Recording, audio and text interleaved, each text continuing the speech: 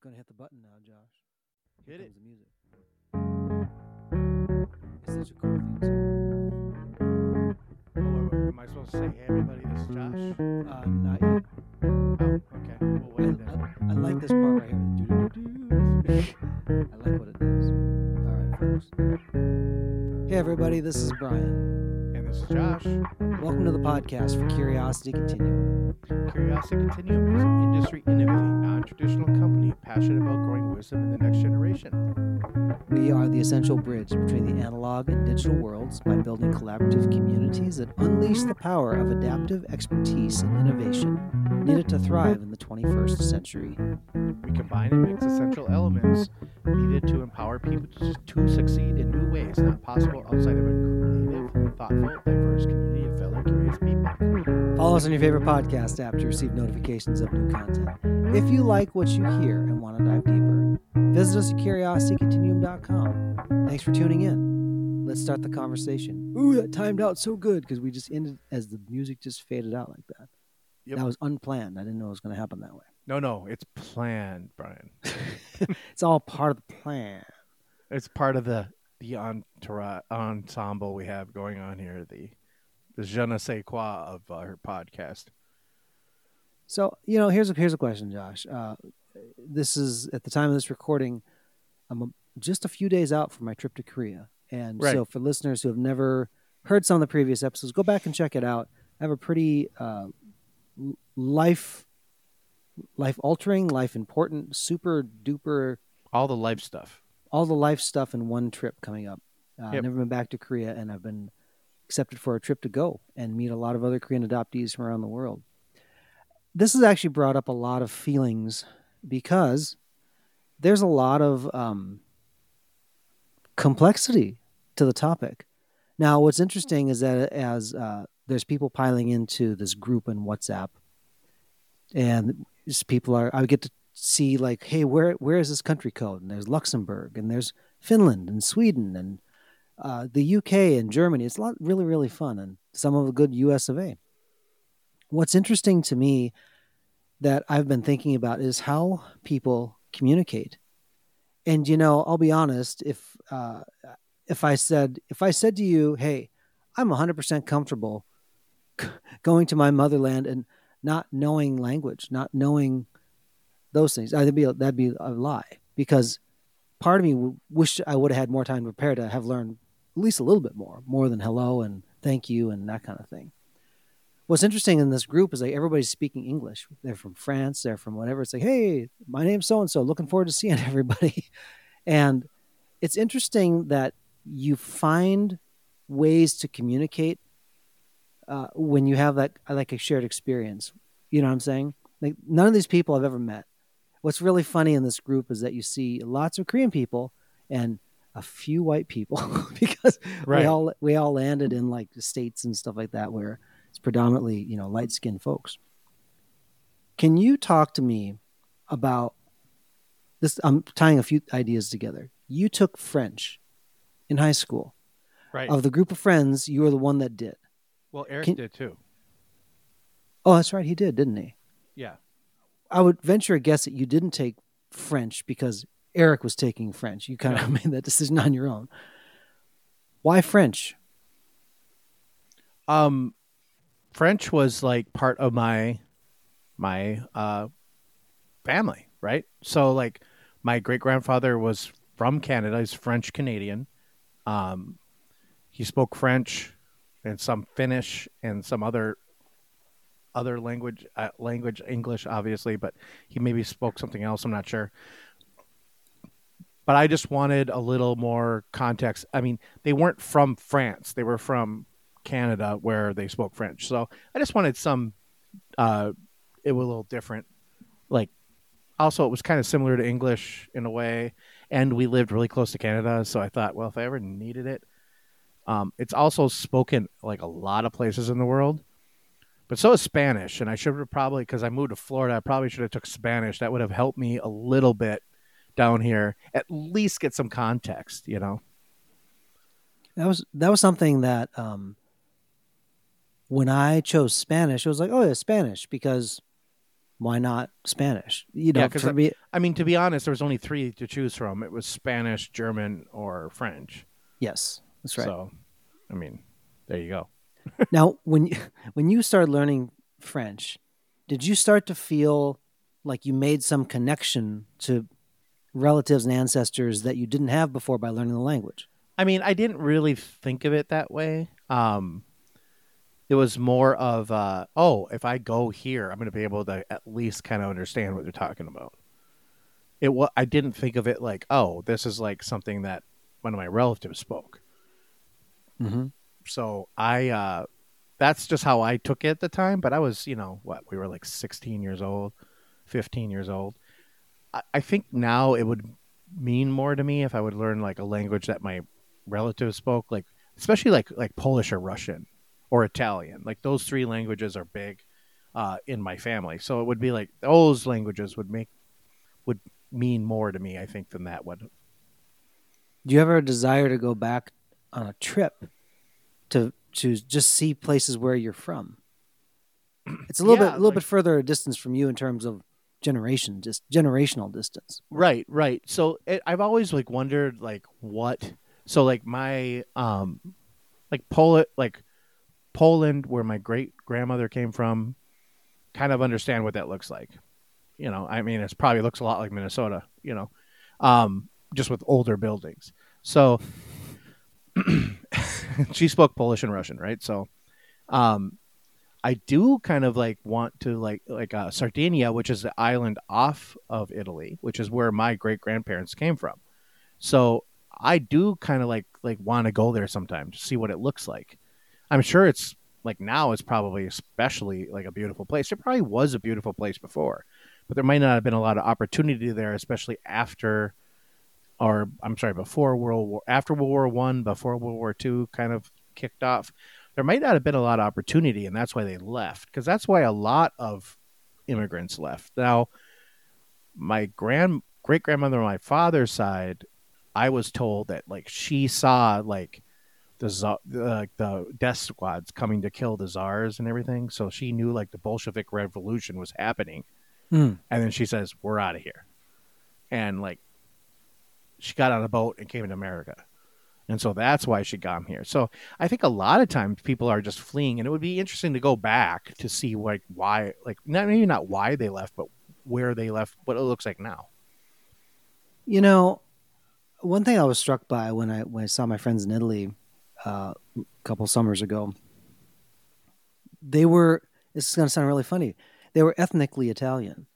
Right. Now, and it's like, oh yeah, and like your family lived there, and their parents lived there, and their parents lived there. I think because the United States is such it really like the old term, like it's a melting pot, right? But people, if you weren't like like a native tribe that lived here, right, you came into the country, right, and you had other things that you brought with you, other things that you carried in your experience, and I understand why now here's like Little Italy, here's Koreatown, here's Chinatown, here's name a country of the world, because people banded together because they knew like this is a new adventure and we needed the support. And those type of things, I think, to me are interesting because you had to build relational infrastructure from scratch. Like there's a very specific type of immigrant experience, whether it's to the US or anywhere. It's like if you go from one place to another and you're going to stay there for an extended period of time, that's a different experience. And I think you view it through the lens of, well, hey, I'm here for a few months, I'll go back home, or like this is home. It's got to be very jarring, I think, to be able to have to adjust to life that way. Right. And especially like an entire language that you don't speak, where when they came to the United States, English was the language spoken here. And so I can understand why they would kind of group up into groups of their own types of people, like, right? Like where their people came from. So even in the city I live in today, we have this huge group of Ukrainians that live here. And they speak Ukrainian, and they speak another dialect of Ukraine, and they speak Russian. So I have a friend that's his name is Dmitry, and he tells me like they don't really understand each other, but they do, and the languages are similar. But they usually all speak at least two of the three types of dialects that they have and languages that they have. But I understand now kind of why you would glom up with your groups of those people, because you're not really, you don't have to try to so hard to communicate with somebody in just a basic level. Like you could just use the language that you're used to. Now he came to the United States when he was like 13 or 14 years old, and he's in his 20s now. So he still remembers, I mean, obviously first generation immigrant, but still remembers what it was like back. Now, like for me, I'm literally like third generation, right? So like we didn't learn the languages that our ancestors spoke. And because partially, like I even asked my grandfather the question, like, why didn't you learn Italian, right? And his parents wouldn't teach him. Like they said, no, you're American now and you speak English. Even though they spoke Italian at home and he did speak Italian somewhat. But once they died, he didn't remember it. It's really interesting. Yeah, he just never spoke it after, years and years after that. So I think there's a different attitude today about wanting to keep kind of your heritage alive.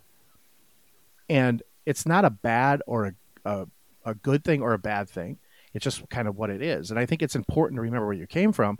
It's also important to remember where you are. And like, you kind of get both worlds. Now you've been here, Brian, for a long time. And so, your whole life, basically. Like we'll say 40 years, because we're not going to date you that hard. We'll say 40 years. Brian's been here, right? Except for the first year of life. I've been here. 40 years. Okay. So then he's going back. So now he's going to go back, and it's going to be like he is an immigrant. But you're in your own country. Right. So it's going to be interesting. And I think it's going to be... I think it'd be great if you took like a journal with you and started just writing some of your stream of consciousness thoughts and stuff. Absolutely. Sabrina has said that a couple different times. I have a small notebook. I've been debating how much podcast gear I bring with me. I probably just record into my iPhone. Recording your iPhone, yeah. Yep. Go in a quiet spot. Fancy iPhone now. It's very fancy. I know. I just upgraded for this trip. Yeah. I need to probably get an eSIM card just so I can, have a couple other apps at work. They only work with Korean phone numbers, so it'll be interesting. The Asian Americans also took a different tack. They were saying like, hey, we're going to integrate into America, right?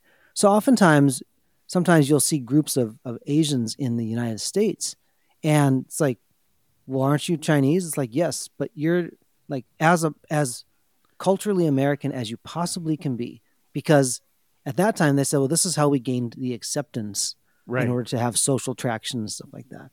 And, there's a lot of things that I think now people go like, oh, it's okay if you're from another place. Like, bring that to me. Like, California was such a wonderful place to live for the short time I did, because everybody's from everywhere and people were people. And it was really, really cool. It was like, oh, yeah, I'm from here. And it was just a very casual conversation. It wasn't so weird, to see somebody that was just from another place, and like from another place recently. And then you had people like, oh yeah, I grew up in California. My grandparents are here, stuff like that. And it was just one big, I think you learn so much more in that regard when you can share. Right. One of the things that I'm going to make sure I do is record is kind of understanding where I am in space and time with understanding who I am. Because every day you're you and you become a different you. So, you said like, hey, it's important, like, kind of what happened in the past, and then like your present, what you're doing, but it doesn't inform future self activities. No. Right. It's a good way to understand context, like we talk about on the podcast often, the contextual awareness, right? And then I think a lot of that stuff, like, was you're adapting the expertise of what you're doing. It's like, well, now that I understand the context and I understand how I got to the present, what am I going to do with that for the future? And that's something that I'm really looking forward to jotting notes down about, to see what that feels like.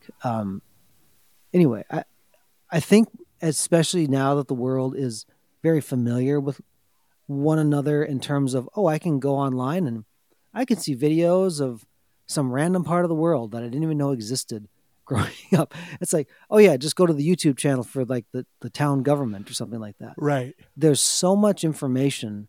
I think that makes people, some people might say, oh, yeah, it's there. I'll check it out later.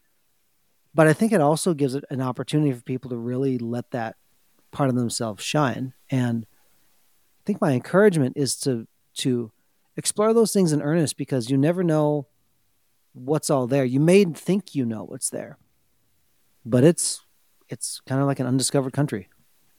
Yeah. So I think we need to leave that there and just let people think about the entire message. And this is also another one of those like bookending episodes where I think it's going to be great because this is capturing your entire thought process throughout.